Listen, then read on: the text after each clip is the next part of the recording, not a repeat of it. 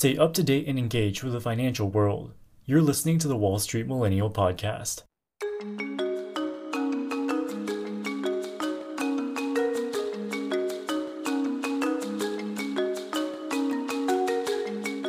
Up until recently, BlockFi was one of the most popular crypto platforms in the US, with millions of users depositing well in excess of $3 billion.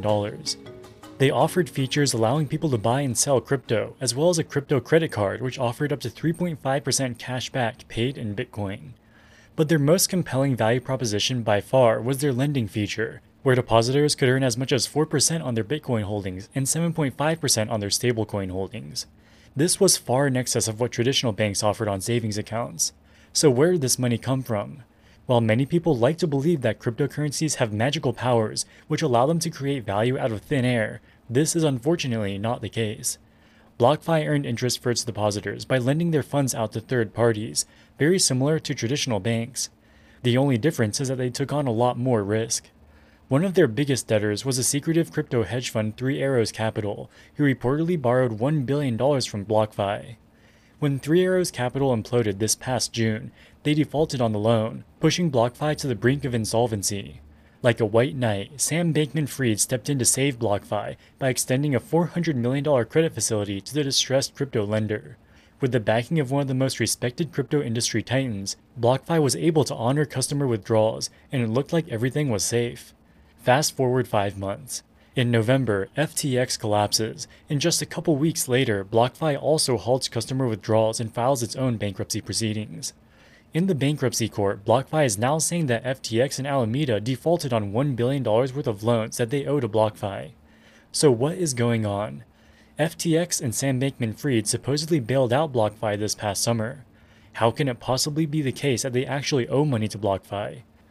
BlockFi is one of the many crypto lending platforms which grew to prominence over the past few years. In 2020, the Federal Reserve took short-term interest rates down to zero, and almost all banks followed suit on their savings accounts.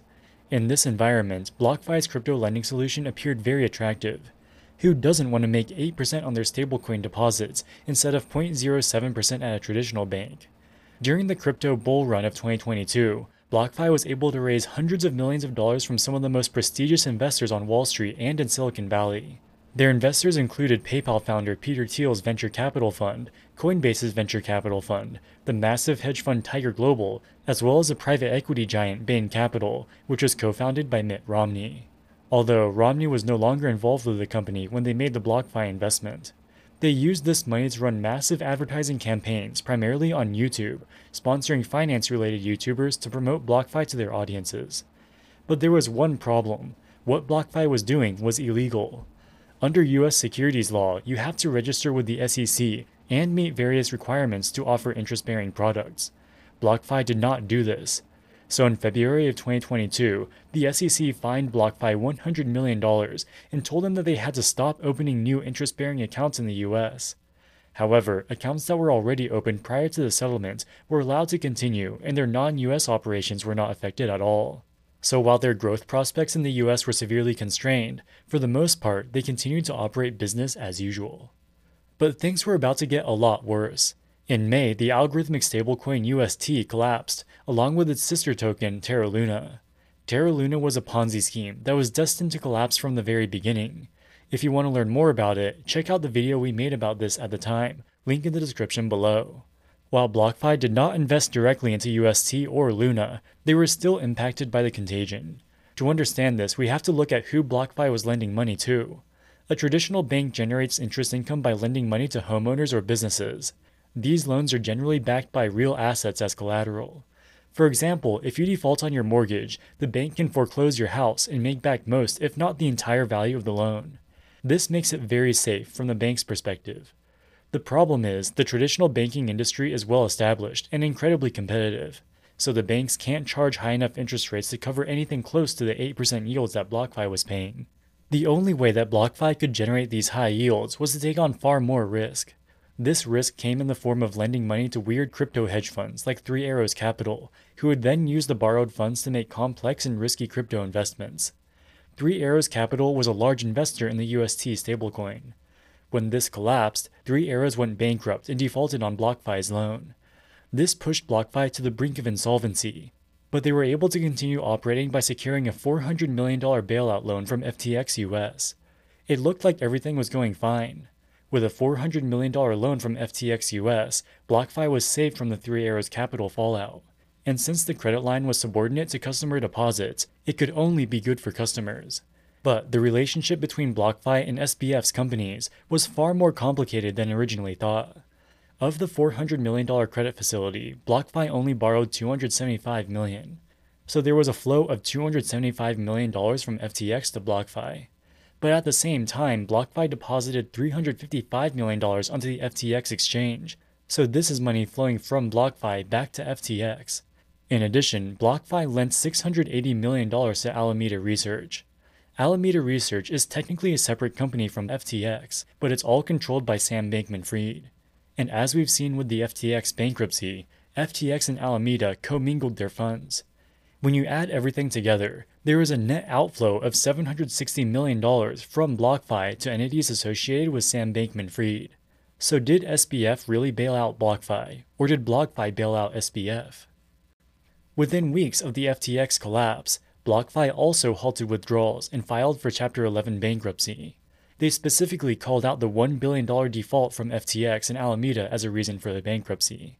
The problem is, FTX and Alameda are also bankrupt, and they don't have the money to pay their own depositors, let alone BlockFi. This puts BlockFi in a very difficult position. It also raises questions about why SBF decided to bail out BlockFi in the first place. Had BlockFi gone bankrupt, the bankruptcy court may have tried to liquidate Alameda's loan. By bailing out BlockFi, he could prevent this from happening, or at least delay it.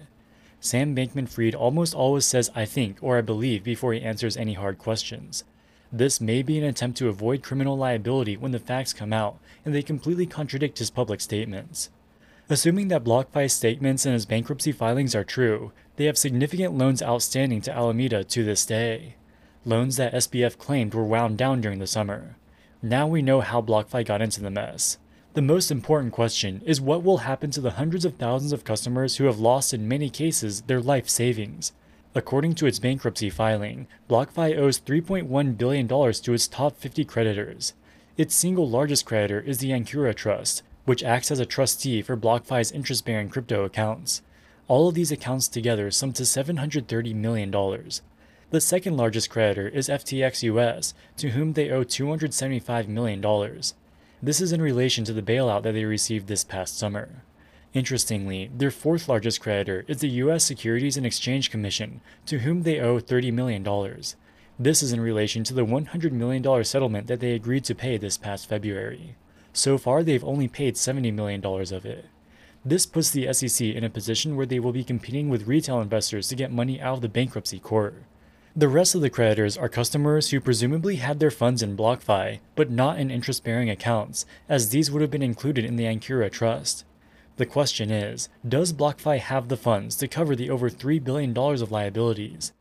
In May of this year, Sam Bankman-Fried acquired a 7.6% stake in the online stock brokerage company Robinhood, under an Antigua-based shell company called Emergent Fidelity Technologies. According to BlockFi, Alameda used this Robinhood stake as collateral to secure its $680 million loan. This flies in the face of SBF's claims that he was not operationally involved in Alameda. Robinhood currently has a market cap of $8.8 billion, making the 7.6% stake worth a little under $700 million. And this is just enough to cover Alameda's loan. Thus far, Alameda has refused to turn the Robinhood stake over to BlockFi. But if SBF did in fact post the Robinhood shares as collateral, the bankruptcy court should be able to compel Alameda to hand it over. There's still another $355 million that BlockFi deposited into FTX. This money is probably gone for good. But maybe they can work out a deal whereby the $275 million that they still owe to FTX US can be netted off from the money they deposited into FTX. However, it's unclear if the deposits were in FTX US or FTX International. If the latter is the case, this would complicate things. It's unclear what financial problems BlockFi may or may not have beyond the direct exposure to FTX. We know they have a track record of lending money to untransparent crypto hedge funds like Three Arrows Capital and Alameda. There may be other creditors who have defaulted during the recent crypto crash. But assuming that they are able to secure the roughly $700 million of Robinhood shares, They will be able to pay at least something to their customers, even if it ends up being pennies on the dollar. Besides the obvious lessons of not trusting unregulated crypto platforms promising suspiciously high yields, the next lesson of the BlockFi story is that you can't rely on the SEC to protect you. SEC Commissioner Gary Gensler has long been a crypto skeptic and has talked about the need to bring more regulation. But the disastrous collapses of Celsius, Voyager, FTX, and now BlockFi have all happened under his watch. He even knew about BlockFi's illegal practices since February, but instead of shutting down the platform, he just gave them a $100 million fine and allowed existing accounts to continue operating. If anything, the SEC's actions only made things worse, as the $100 million settlement will decrease the pool of funds available for customers. It's not the CEOs or investors who will ultimately bear the cost of this settlement. It's the retail investors who have already lost almost everything.